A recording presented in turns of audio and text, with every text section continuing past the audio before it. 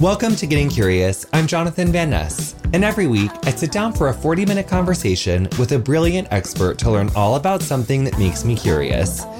On today's episode, I'm joined by Brooklyn Democratic Party district leaders Jesse Pierce and Sammy Namir Olivares, where I asked them, how can local politics be more gender inclusive?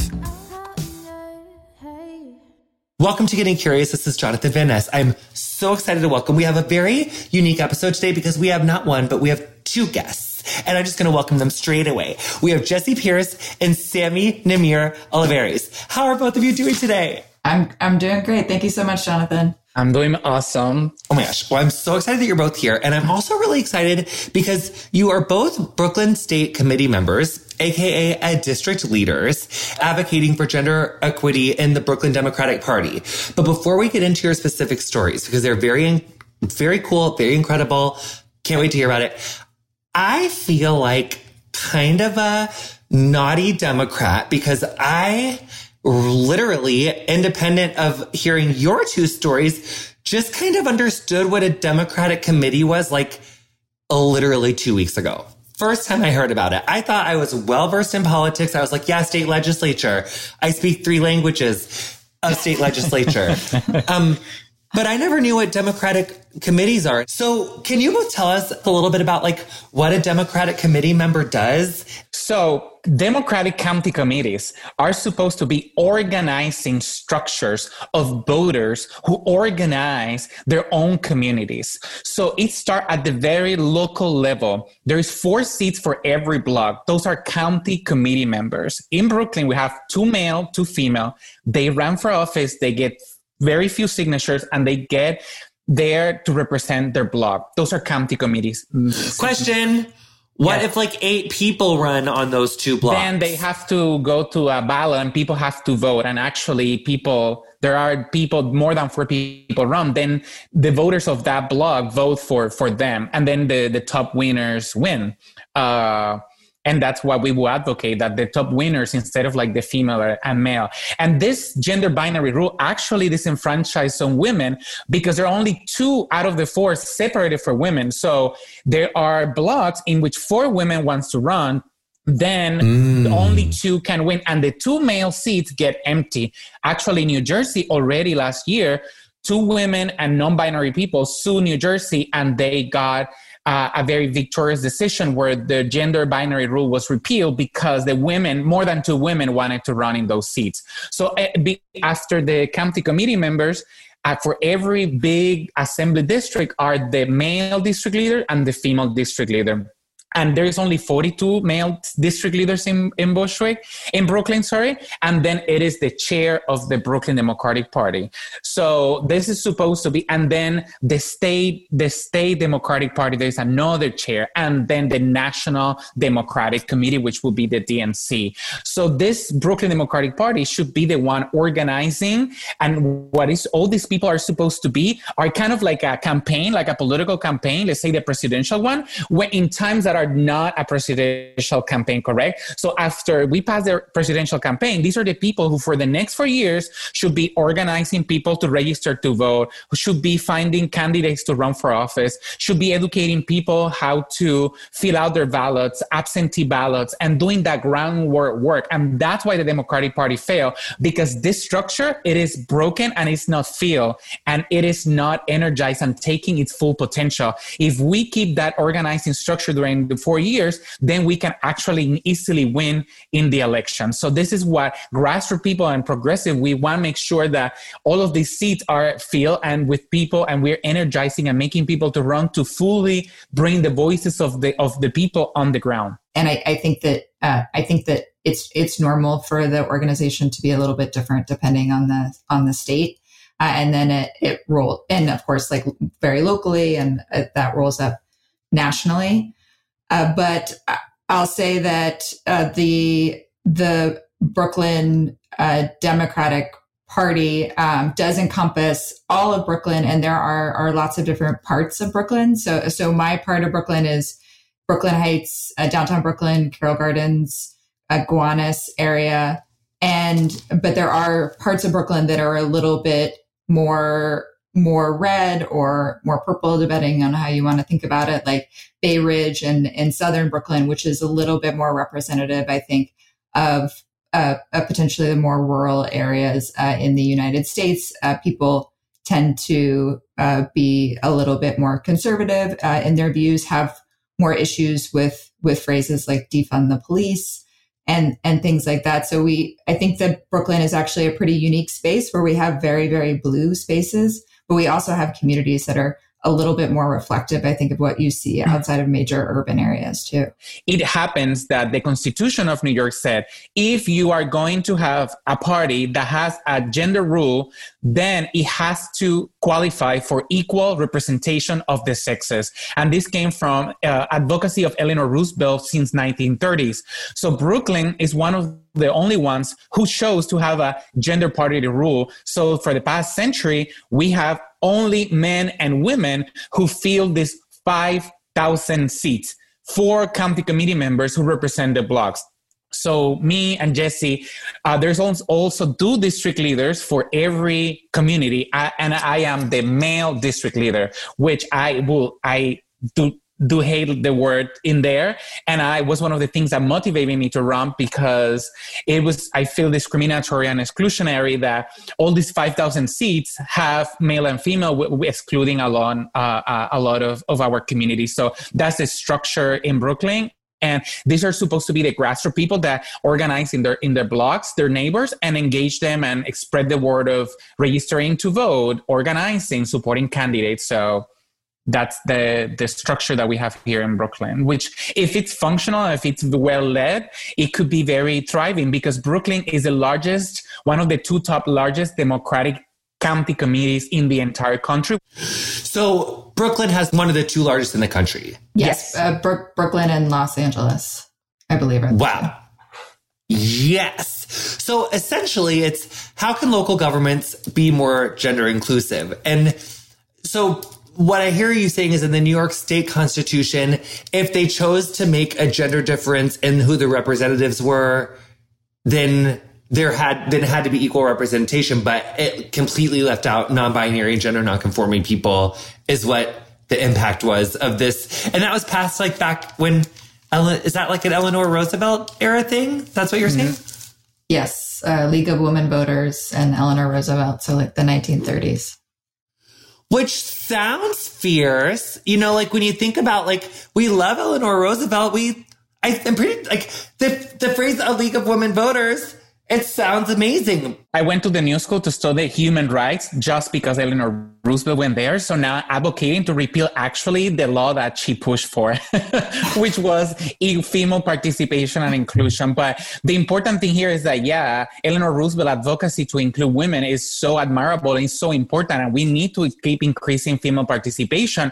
But what we was advocating for was gender advocacy and equity. And that now we understand that is beyond women, right? It's all that is impacted by patriarchy and a male-dominated politics and society, which are effeminated bodies, LGBTQ, queer people, transgender, gender non-conforming, and anyone who does not fit on the gender binary. So I think one of the things that local governments can do to make it more gender affirming and respect people's identities that are beyond the gender binary is first to understand that there are more people living outside of the gender binary. And for that, please heard Alok Vedmenon podcast on this here.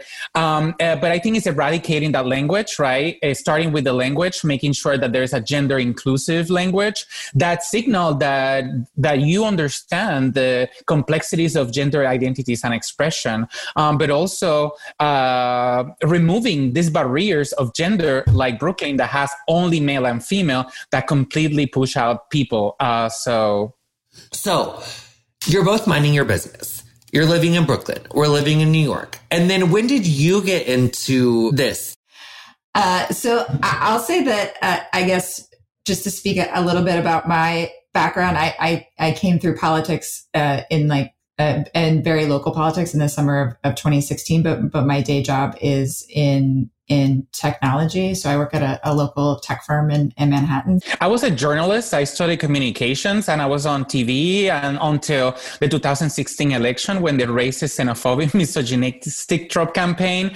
And I was like, this is not the way that we should be covering the election. And also all these attacks on Hillary that are completely unfounded. And it was then giving a green light to Trump and his misogyny and racism. So I get very fed up, and I say I need to live this. So I joined the Hillary Clinton campaign to be a Spanish translator. I didn't know much about politics. I just switched there. And after we lost the presidential election, sadly, I was like, there's a huge thing happening on the ground at the community level that we don't know. The DNC, the Democratic Party, literally fucked up. They didn't engage young people. They didn't engage people of color. They didn't change the grassroots progressive eye. And I was like, there's something at the grassroots level. So I joined the Center for Popular Democracy, very grassroots community organizing. And then I learned through political there are in New York, we have, thank God, LGBTQ political clubs. So it's a group of LGBTQ people who are literally hearing and pushing elected officials to adopt LGBTQ inclusive politics. So through there, I heard that the Democratic Party in Brooklyn and in New York had something called County Committee. And I need to name Genesis Aquino because she's a Black, Dominican, Spanish-speaking, migrant, queer, that was one of the first progressive-minded to run for district leaders. And she almost won for 100 votes. So then I had this idea of, wow, there's this whole world of very local engagement, and those seats are empty. To have an idea of the 5,000 seats in Brooklyn, half of them are empty. So there's a huge lack of opportunity there. So I get more involved in the LGBTQ political clubs. And one day I saw that my district leader did not represent our values, that the title, it was male district leader, that it was only gender binary, when I am gender non-conforming myself. And some days I wear dresses and high heels. And some days the last thing that I want to describe myself as is a male. And I thought that was an opportunity. I was like, where do I sign up for this? I think we need to make sure that our party, the Democratic Party particularly, it reflects those values and reflect New York City. Brooklyn is one of the most queer spaces. My district is Williamsburg and Bushwick, where all of the queer artists live and queer people, one of the most LGBTQ diverse in the entire country. And it was not reflected of that. And I thought that the gender parity rule was a challenge that we need to reform to ensure that it is more inclusive. And I decided to run last December for district leader. And it was a leap of faith to make sure that through my campaign, our campaign, I could let people know that gender non-conforming, non-binary people exist, and TGNC folks, and that we don't only deserve a seat at the table. We deserve a voice, a vote, and also we can also lead some of those tables, you know? But right now, we're not advocating for a seat at the table. We're asking to get the front door open because TGNC folks cannot even run for those offices. So to finish, I run for County Committee, which is the tiny seat in my blog, and I did not put gender, and it was disqualified. So it is actually excluding people, and that's what we're advocating for right now, is to repeal that gender binary rule so we can allow anyone, regardless of their gender, to run and represent their communities and really serve because of their contributions, not of their gender. Yes. And then, so where are we in that fight about repealing that rule? Yes. So I think one group to mention within all of this is there were 6 plaintiffs, one of whom was Sammy. Sammy mentioned petitioning to be on county committee, and petitioning in New York means gathering signatures so that you can be run for elected office, essentially. So in these county committee seats, there are so many of them, and they're so small that for the most part, it's just an act of going out, asking your neighbor for signature and getting the right number of signatures. And then you are an elected county committee member representing your neighborhood. And the because of the way that the county committee seats are organized, is the forms that you actually are showing, like, my name is Jessie Pierce, I'm running for county committee. Your address is on there, and also a gender designation, so male or female, indicating whether you're running for the male or female seats. So what Sammy and other plaintiffs, and I say plaintiffs because they ended up suing the Board of Elections and the Brooklyn Democratic Party, is that they filed their county committee petitions with their signatures without a gender marker. And the Board of Elections threw them out because they didn't have them. And so that's when the lawsuit was filed, because they said that they were being discriminated against based on their gender. And so what was ruled by the judge, and Sammy can correct me if I misrepresent this, but is that the Brooklyn Democratic Party needed to sort out these gender designations and figure out a way to stop the exclusionary practice of just male and female genders and keeping people from participating. And so where we're at now is so Sammy and I were first elected as district leaders this past summer, and us too, in addition. Congratulations! Yes, thank you.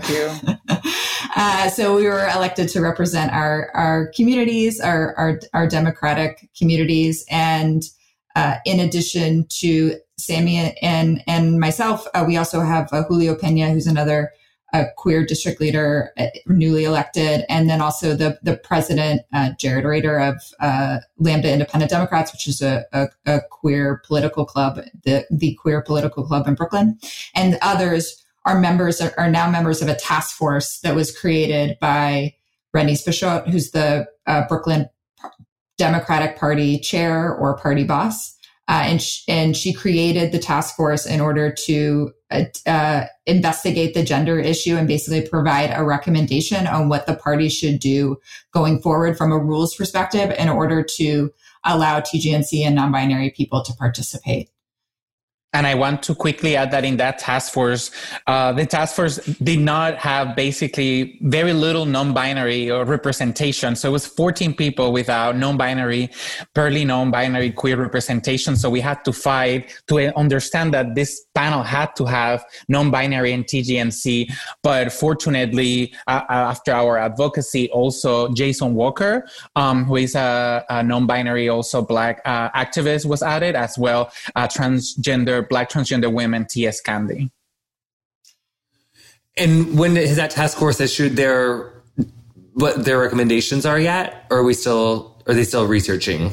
So we're in a stage right now where we're actually accepting public comments. So tonight and tomorrow, there are 2 public forums where people are submitting written testimony and also requesting to speak to the task force in order to state like what their preference would be when it comes to the gender rule. And so that's very exciting because it's been a lot of meetings kind of behind the scenes. And so now we're actually soliciting public feedback. So I just want to quickly try to understand too, just to make it clear. So the Brooklyn Democratic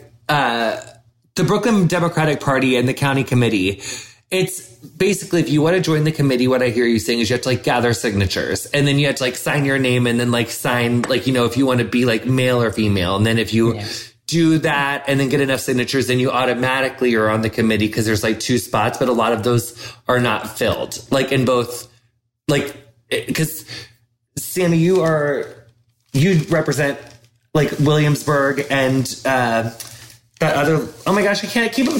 Why does Brooklyn have so many names? No offense. But there's literally like 17 bajillion names. This is where all the gay bars, LGBTQ bars in Brooklyn are in my district. So but I don't want to check my complainingness, but for someone who's from like a cornfield, it's like so hard to remember like all of the they're not baby neighborhoods. They're very adult neighborhoods. It's just very hard for me to keep them, you know, all organized away. But anyway, so, because I think I'm still reeling from the fact that there are Democratic committees, not in a bad way. I just mean reeling in the sense that it's like when I'm trying to act like I understand a haircut, but I don't. And then I'm like running into the back room to like go check, like, you know, look at like Bob's on YouTube. So I could be like, wait, how do I do this again? We're going to take a really quick break, and then we're going to be right back with more Getting Curious after this. Welcome back to Getting Curious. This is Jonathan Van Ness. We have Jesse Pierce and we have Sammy Namir Olivares. Okay, so no, wait. We were just saying right before the break about how county committees are made up. So once they get elected, is it 4-year terms or 2-year terms? So it's 2-year terms, same as district leaders. So Sammy and I were elected for 2 years. And I think the grassroots and local organizing and voter education and really just wanting to get the turnout of the vote, what Sammy was speaking to is critical to having a very vibrant, active, and dynamic base of Democratic voters.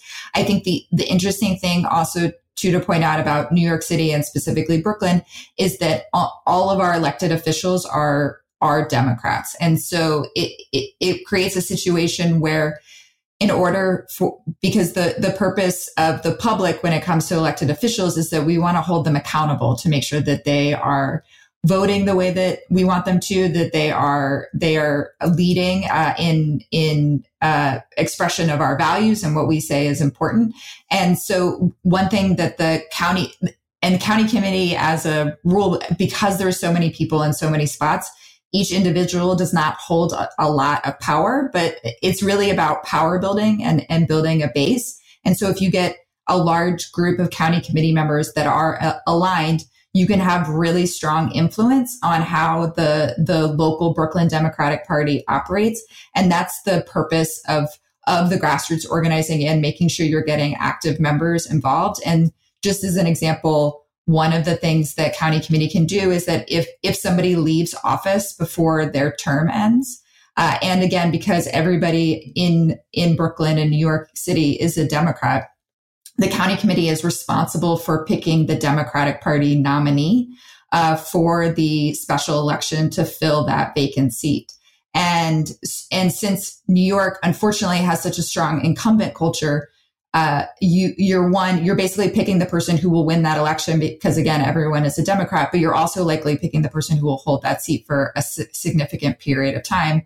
And elected officials hold power. And so that's really what we're talking about when we're talking about making sure we want to get active representation. And then going back to getting a TGNC and non-binary people open seats to this is we're talking about trying to build electoral power and include those people who have been excluded by the way that the Brooklyn Democratic Party is organizing itself. And that's not the only power of district leaders. I want to say that one of the attentions that why district leaders are becoming so attention is because in Brooklyn, for example, one of the powers that Jesse and I have, this is an unpaid voluntary position, but district leaders choose the judges in Brooklyn Supreme Court, surrogate court. So when we're talking about racial justice and reforming the criminal justice reform and who gets to, abolish the school to prison pipeline and all this, mass incarceration, it has to, district leaders are a gateway. So district leaders beyond the rules of the Democratic Party have this alternative power of choosing a district leader or recommending them. And that's something that we as a progressive district leaders want to completely reform. So the role of a district leader and county committee members are beyond actually what it is to local office or the Brooklyn Democratic Party. It has an impact on people's lives, and that's why it's so important. And I want to also add that to complicate, in addition to the Brooklyn Democratic Party, there's also the State Democratic Party. And I want to highlight that Emilia DeCobbing was the first transgender state committee member. And a lot of this work also was inspired by Emilia DeCobbing presented a gender rule change that is also very similar to that at the state level. There are some gender diversity, that there's more space for beyond male and female. And there is a bill in the state legislature in New York to make this change. So one other thing that I hear us saying is because everyone, here we're talking about these elections are determined at midterms and primaries, right? Because they wouldn't happen correct. Yes, that's right. Because they're a Democratic Party position. So it happens in the primary. So, and I know that we don't necessarily know how every state does it here, but I wonder if that's a part of why this the system doesn't work, because if local Democrats in other places don't see that as a reason to turn out and a reason to vote, then there's really no eyes on who is getting elected to these county committees and state committees who are so responsible for grassroots turnout. And I think one thing that I hear effective politicians, especially progressive ones like AOC, say is that, like, you have to be on the ground. You have to be, like, chatting to people and having really strong grassroots local engagement. And I think that in a lot of rural communities, especially when it comes to the Democratic Party, like, they've just been so forgotten. I think it's a really important point that you're bringing up, Jonathan, because there's a complacency that at least exists in New York City politics, because the assumption is that we're a blue state, and so that you don't need to pay attention, and the people who benefit from that are the people who hold power and don't want people paying attention and don't want people asking questions and don't want people to participate. And so one of the exciting things about, you know, Sammy and me and others who are newly elected district leaders, at least at the very local level, is just getting more excitement about these local races, because a regular voter has so much more sway over these local races, and you're like donating dollars goes so much farther to these local races, and that you basically have much more influence as an everyday voter on very local races, regardless of whether you live in Brooklyn or elsewhere. And so the idea is just to bring awareness to these positions that can be forgotten, and show people that you have real power just by understanding what's going on, and either running for these positions because there hasn't been a challenger in X number of years, and just bringing that awareness so that people know that they exist and that they can hold their elected officials accountable. Yeah, I want to say a lot of people focus when we have like a Republican in another state race. But to add to what Jesse said, not all Democrats are created equal. And I think that we need to hold them accountable. And the only way is to bring that transparency, but also attention to these races.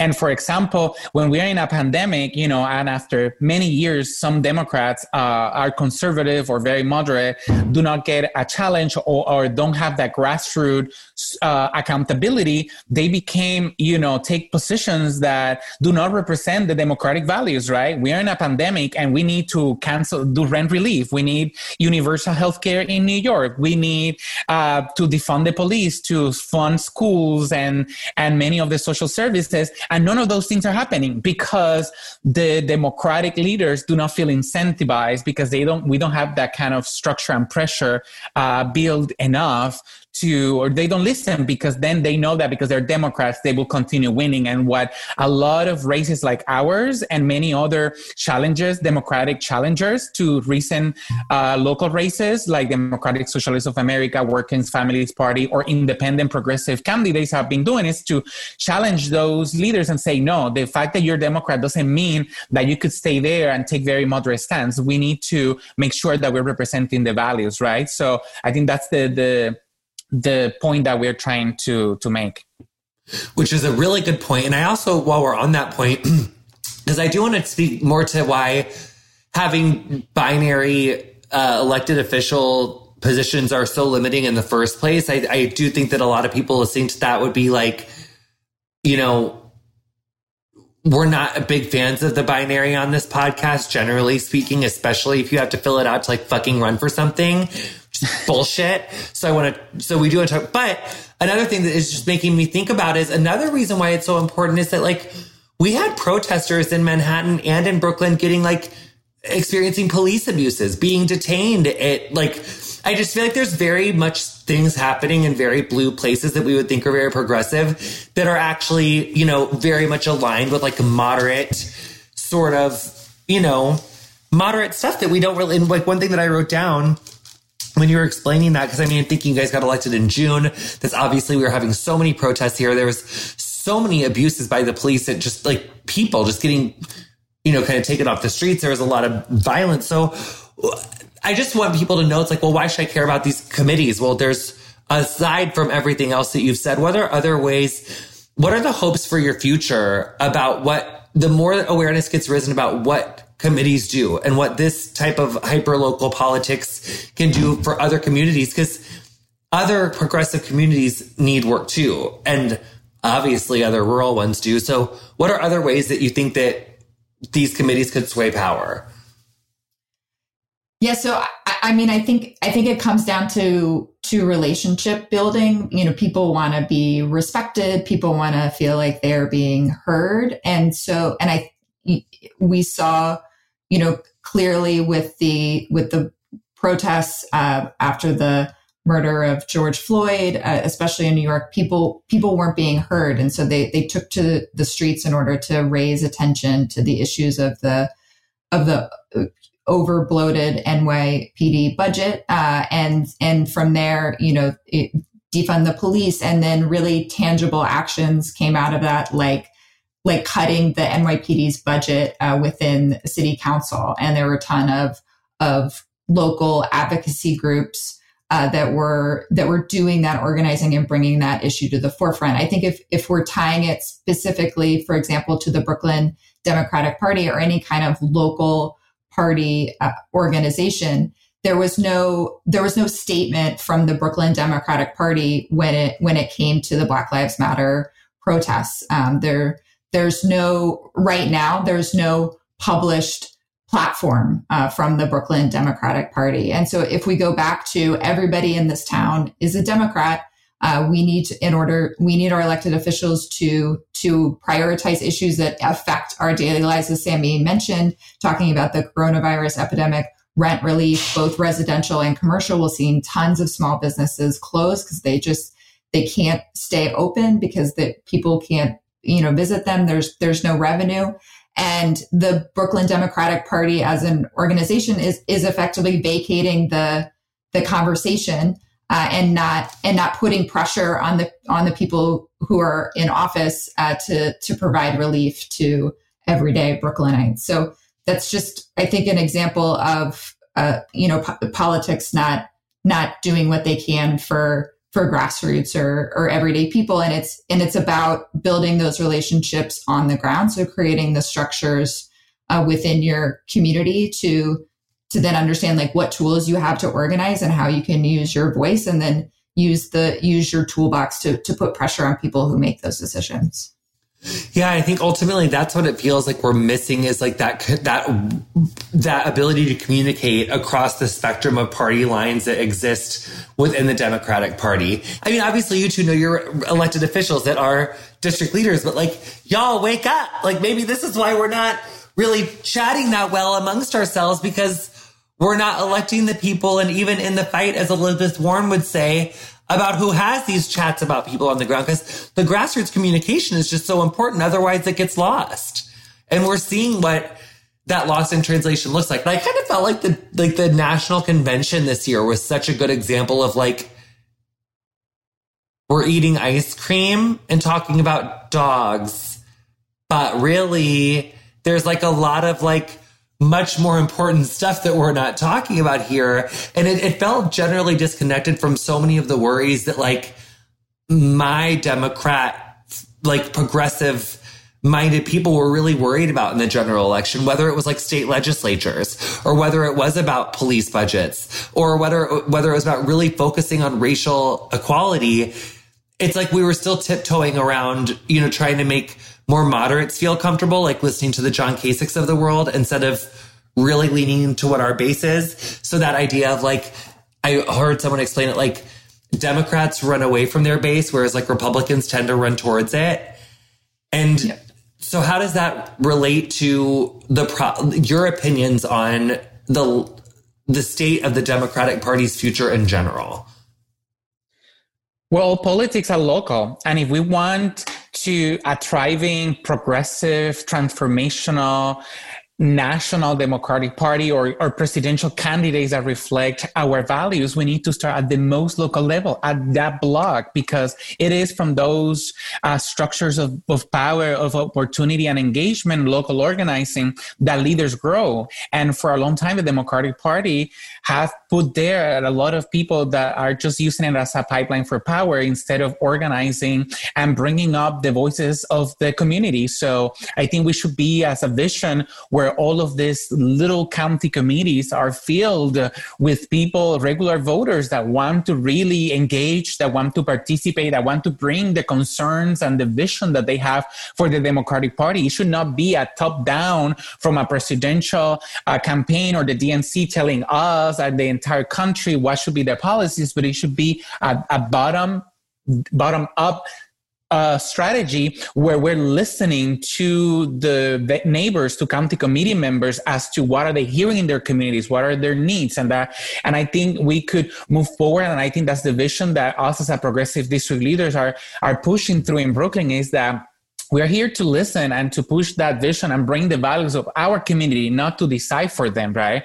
So I think I encourage everyone across the country to look at, what are the local structure of powers are doing. And it is not only county committee, right? There's also school boards, community boards, right? There's also this spaces of leadership in which you can accept so much power locally and from there affect some change more citywide.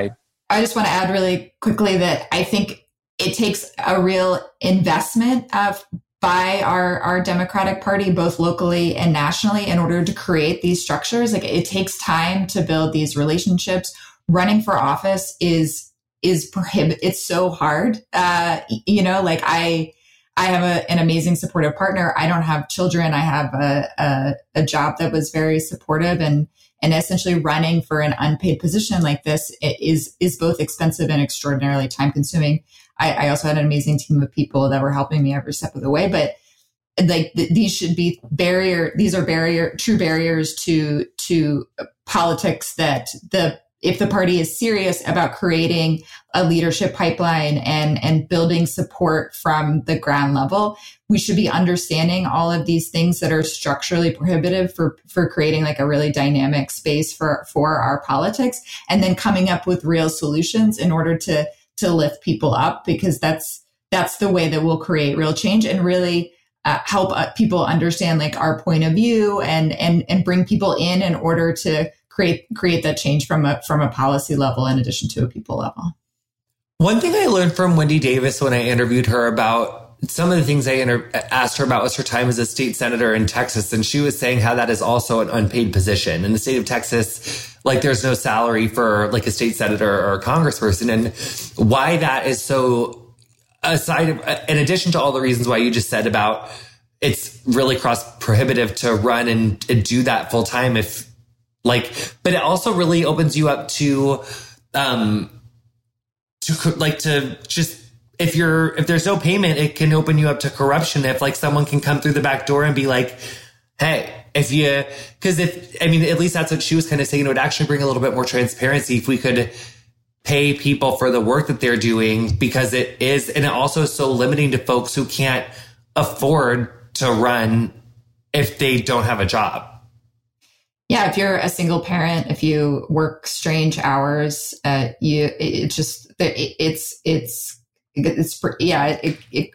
doesn't allow for class diversity. It just really promotes people with different levels of privilege, and you end up getting a lot of the same people representing you because they're able to overcome the unpaid positions and the lack of support. And this fight and this advocacy of us to ensure that the peoples of all genders are included or have an ability to run for a very local office is very intersectional, because we understand that the intersection with a lot of people of color, right? And that comes from Brooklyn is one of the most diverse boroughs in the entire country, right? So it is not only about gender, it's about race and class. And I think that these unpaid seats that are county committee members require some time and require some level of access of information. So what we're trying to do is remove all barriers that are preventing people to actually engage or even know about it. So we believe that not only by removing the gender category, but it will also making sure that we proactively, as a Democratic Party, evaluating what are other barriers that people have to engage in these meetings, whether they have to be in person, they're limiting people with disabilities, whether they are only in English, they're limiting people from multiple languages, especially in a very immigrant place like Brooklyn,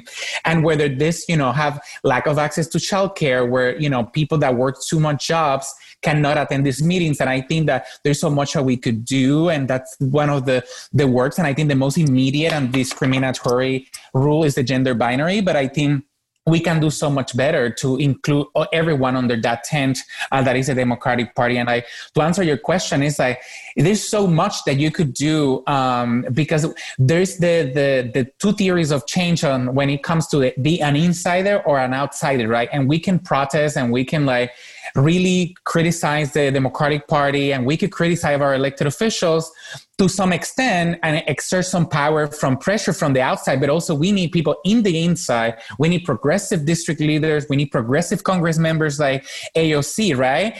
To be inside affecting that change, to raising their voices. So by people engaging and joining their county committee, that's what they will be doing, bringing that protest, bringing that complaint inside and those ideas, and helping reform and push the party to that vision that we want to achieve. And that's what we need more people to engage rather than become apathetic and excluded. But we understand, particularly for transgender, gender nonconforming, and non-binary people, the real work and hard work, that emotional labor that has to be. So that's what I want to also encourage Jessie Pierce. I want to admire and recognize the work of those gender nonconforming and non-binary people who sue the party and that are advocating taking this fight, because it's very emotional intense, and people should not be going through this to participate, to represent their bloc, correct? So what we're trying here to do is put out that effort to lead the way and open the gates, or others at some point in the future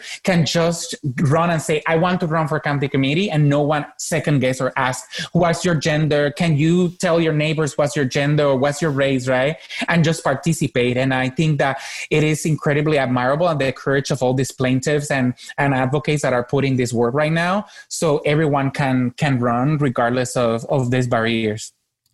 Well, I think we should really talk about that too, because I think I was so trying to get everyone to understand what a committee is that we didn't even get to talk about that.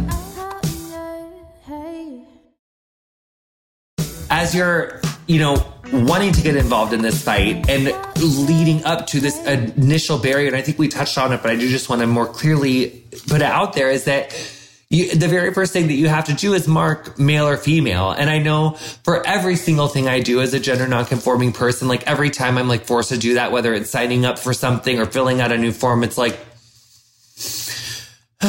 it's always an emotionally taxing thing. It's always an irritating thing. And so I think when you're talking about doing something like that for public office, it's even more irritating, because it's just feels like it's something we shouldn't have to be discriminated against at that. We shouldn't ever, but especially in an elected position. So essentially you did. So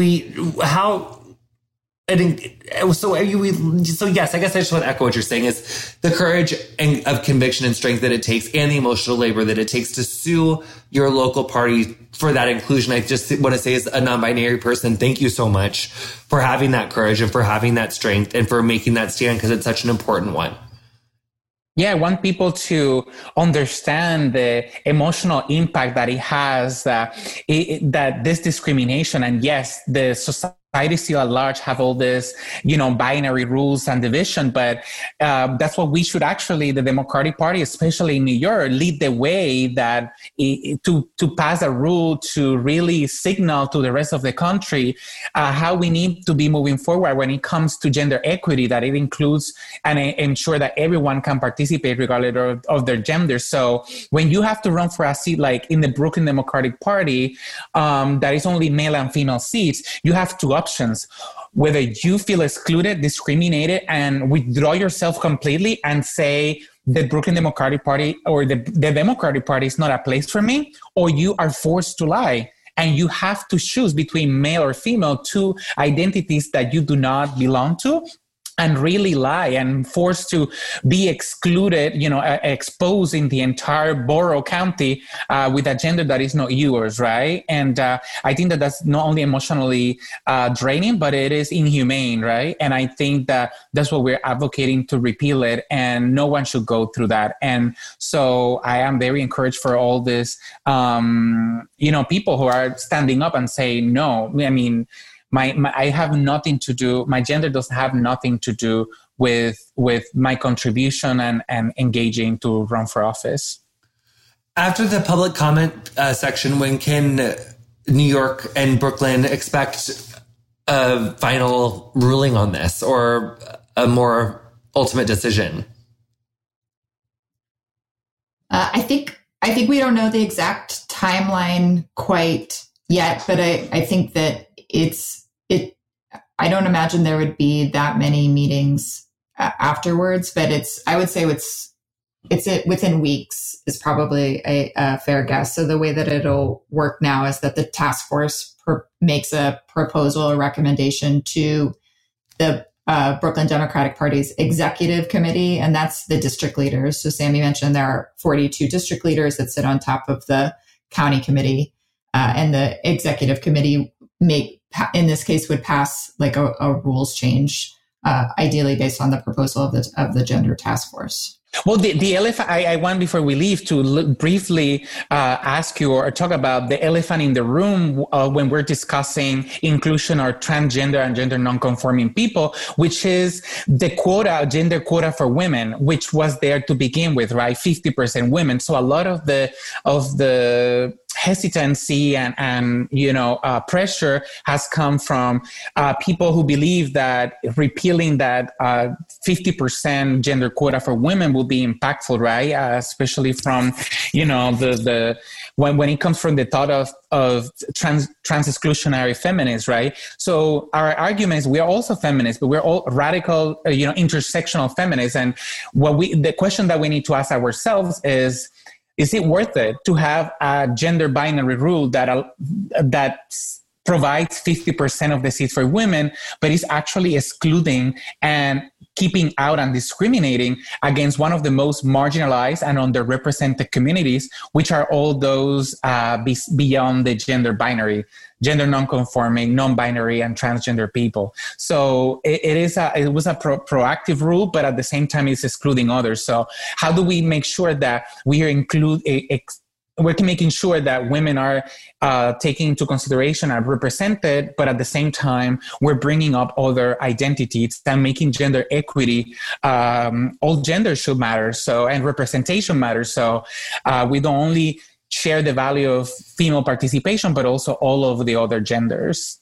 And I think that that's what we're getting support from in the task force, and we hope that the Brooklyn Democratic Party end up voting for that. So what are your hopes for both of your districts, and what are they prioritizing heading into this new year? So we have a big round of citywide and city council races happening in 2021. So the mayor there's a mayoral election. A lot of these positions are term limited.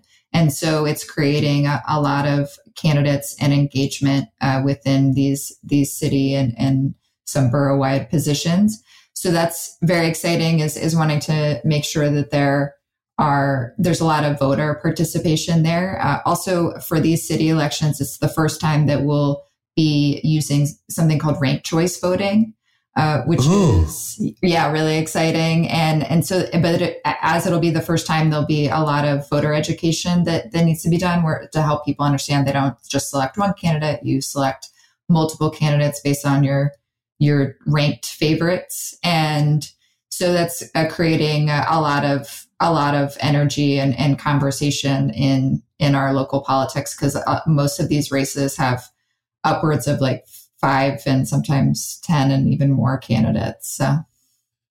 So just a quick question on that. If there is, because I first saw this like amazing graphic about ranked choice voting for the main Senate race. And then I was like, oh my gosh, that's how it works. Fun. So if there's like 5 candidates or like 10, do you have to rank like all of them? Or will it say like in the directions, like rank your top 4 or like rank your top 3? Or do you have to do all of them? Or is it different every time? You have up to 5. If there's 10, you can rank choice 5, but you can do 1, you can do 2, 3, how much as you can, up to 5. And that doesn't invalidate it. So I guess the bottom line is like, read the directions. Don't be like my stepdad at RIP, who I loved so much and he was amazing, but honey, he could not be bothered with the direction. And then like whenever like we would assemble something, it like broke. So just be sure to like read the directions. It's so important to read the directions, especially when talking about voting. Well, one of the things, the early research has found that it increases participation or victories of women and people of color and those from underrepresented communities. And we're particularly excited from 2021 because the New York City Council for the next 10 years will have 40 new seats out of 50, right? So we're going to lose all of the LGBTQ council members in New York City, which for the past 10 years have been one of the pioneering bodies of LGBTQ politics in the country. So we're going to lose all of the 5 currently openly LGBTQ members. So if no LGBTQ candidate win for city council next year, we could be seeing a New York City without LGBTQ queer representation for the next 8 years. So we're hopeful that the ranked choice voting really helps women, people of color, and LGBTQ candidates to come up and really represent their communities. New York, no! You better look up these races. That's actually one of the reasons why it's so important at these local levels that we do what we can to support and create a leadership pipeline for TJNC and non-binary and other queer communities in order for people to get the experience and get these skills. And I'm actually going to take a little bit of a moment to share a personal detail about my run, because as Sammy mentioned, the district leader positions are male and female. And I ran for the female seat in my district. And it was actually a lot of through the course of my race to being kind of boxed into the female and woman category that I came to realize for myself that's not right for me, and that I fall somewhere on the spectrum. And so I identify as non-binary. And it was, through the experience of running my campaign and also having these conversations with people and kind of broadening. And a lot of it too, I think for people who maybe are more exposed to LGBTQ issues on the sexuality side, separating out gender and sexuality from an identity and experience perspective. And that's, I think, the potential power that we have within these very local levels is to really diversify who's participating and giving people the tools to represent their community and share their lived experiences. And that's why it's so critical in spaces like this to be like as accessible as possible and create as many opportunities as we can so we can have these really amazing, fierce candidates from a diverse set of perspectives. Thank you so much for sharing that, Jessie. That was major. That was incredible. And I just think the important, as Alok says, and I think this is one of, it's like a shocking sentence, but I think that it's basically like every bit of violence that we deal with at the root like comes from this idea of the binary and the fact that we have been in so many different ways conformed into one of these two camps when in reality, the uniqueness and the humanity that we all have could never possibly be arranged into those two things. And so I think to have that in elections cannot be. And I really thank you so much for sharing your story with us, and Sammy for you sharing your story with us. But I think it's just such a vulnerable place to put yourself out publicly. And I've never run for office, but I think to do it at all, it's such a vulnerable thing. I mean, you're putting yourself out in front of your peers and asking for something. And I think to bring in gender expression and create and fighting for your right to run in the first place, I just, again, want to say thank you to both of you because we need more of you. And I just thank both of you so much for your work. I just want to appreciate and send love to Jessie for sharing that. And I think it's just it accentuates why this fight is so important, right? Gender is very personal. It fluctuates. It's fluid, right? And someday gender fluid people, gender non-conforming people, feel differently and identify differently. And the fact that Jessie themselves went through this process while running for office, it should be very personal, but it also creates some trauma and some pressure that should not be there. So for people like Jessie, for people like you, Jonathan Van Ness, across the countries that we're fighting for this, to eliminate those rules because they force an external pressure that we already have living our lives. So when you're trying to help the party, it should not be there. And my message to the progressive world is that movement is that we should not be fighting only for economic justice or racial justice in a silo. It should be truly intersectional, and that should bring up gender justice. We need to bring gender justice to the conversation and not dismiss it as identity politics, right? Our identities matter, and like the way that we identify, and there are gender issues that are beyond some of the other progressive quote unquote fights, and they have these stories and these identities needs to be taken into consideration. Yes. And what can people do that are listening to this that want to be, I think we've already talked about this, but sometimes you just got to ask it one more time. But what can listeners do that want to become more engaged and enact more change in their local Democratic Party? Where did they start?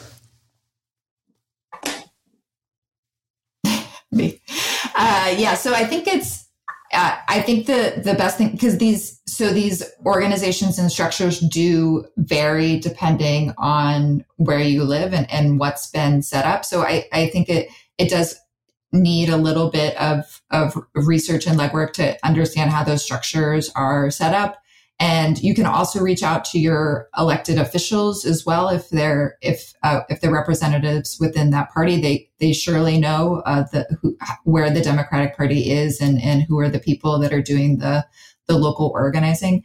I think also if you are interested in a particular issue, just researching advocacy groups that are doing that grassroots local work and just start showing up to spaces. I mean, I think COVID's clearly been a wreck to our society in so many ways, but there is a little bit of a level of accessibility when it comes to these virtual meetings and parents and other people just being able to show up. And so I think at least like my experience in trying to insert myself and figure out what's going on, it's doing a little bit of a legwork and then just showing up and seeing what fits for you. I think that, one of the great pieces of advice is just like try things out and take what works for you and leave what doesn't. And I think that there are just like so many ways to get involved. And like I said before, that these local races and local organizations are just desperate for people to be paying more attention and to contribute in small ways. So your efforts can just go so far and you have such a broad influence by just a little bit of participation. So I can't advocate enough for people to try to do the research and just get involved in local party organizing or local advocacy organizing.